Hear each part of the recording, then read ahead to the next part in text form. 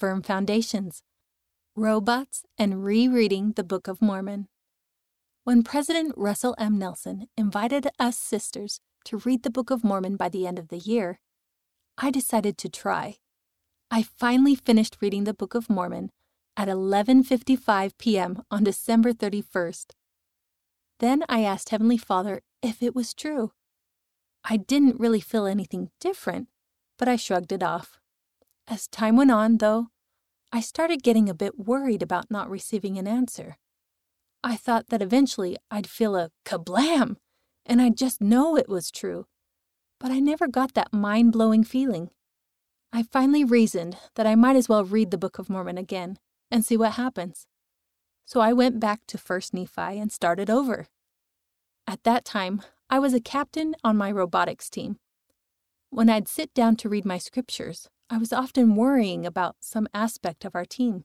But as I read the Book of Mormon, I began to see how it applied to my problems, and I started to recognize a pattern of the Lord's hand helping me. It was a huge faith-building experience. I really did know the Book of Mormon was true. I just hadn't realized it before. Now I'm reading the Book of Mormon again. As you read it, you can come to know it's true as well. KDB, Rhode Island, USA. I promise that as you prayerfully study the Book of Mormon every day, you will make better decisions every day. You will receive answers to your own questions and direction for your own life. President Russell M. Nelson, the Book of Mormon. What would your life be like without it? October 2017, General Conference, Ensign Orleahona, November 2017, pages 62 to 63. What can I do if I don't get an immediate answer? First, have patience and faith. Knowledge and understanding come at the price of patience. Second, keep activity seeking. Patience doesn't mean waiting passively, so don't stop doing all that you can. Keep reading, keep praying, and keep hoping. Third, trust in the Lord's promise and timing. The promises of the Lord, if perhaps not always swift, are always certain. Trust that He will answer in His own time. From President Dieter F. Uchtdorf, the second counselor in the First Presidency. Continue in patience. April 2010, General Conference, Ensign Orleahona, May 2010, 56 through 59. His name is sacred. On the first day of history class, the teacher started telling some jokes. I laughed at first, but after a while, some of the jokes he told were kind of offensive and inappropriate. He also kept taking the Lord's name in vain. I started to feel uncomfortable. I knew that I wanted to stand up for what was right, but I had never done anything like that before. After class, my heart was pounding as I started toward the teacher's desk. I had never been more anxious in my life. I finally mustered the courage to speak. "Hey, I was wondering if you would mind not taking the Lord's name in vain. I would really appreciate it." I anxiously awaited his response. "Okay, what does it mean to take the Lord's name in vain?" he asked, crossing his arms and cocking his head. My mind went blank, but suddenly words came out of my mouth that weren't my own.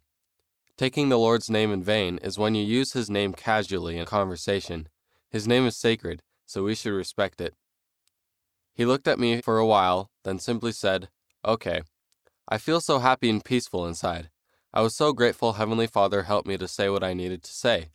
I'm glad that I stood up for what I believed. Mosiah M., Utah, USA.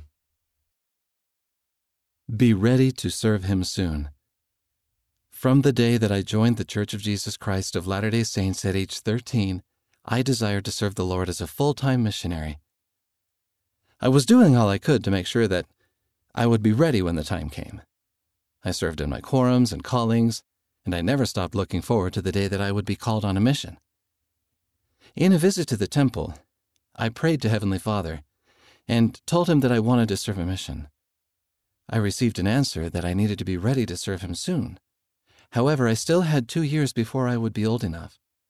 I prayed again and got the same confirmation, but this time I felt that the time was closer than I thought. 1 year later, the same month I turned 18, President Thomas S. Monson announced that all worthy 18-year-old men could go on missions. That very moment, I realized that President Monson was a living prophet of God. I testify that prayers are answered. Our faith in God will grow when we pray and do as He directs us. Promise O, Abia, Nigeria. End of Firm Foundations. Read by Rena and Wes Nelson, Ethan, Chloe Patello, and Kennedy Hawkins.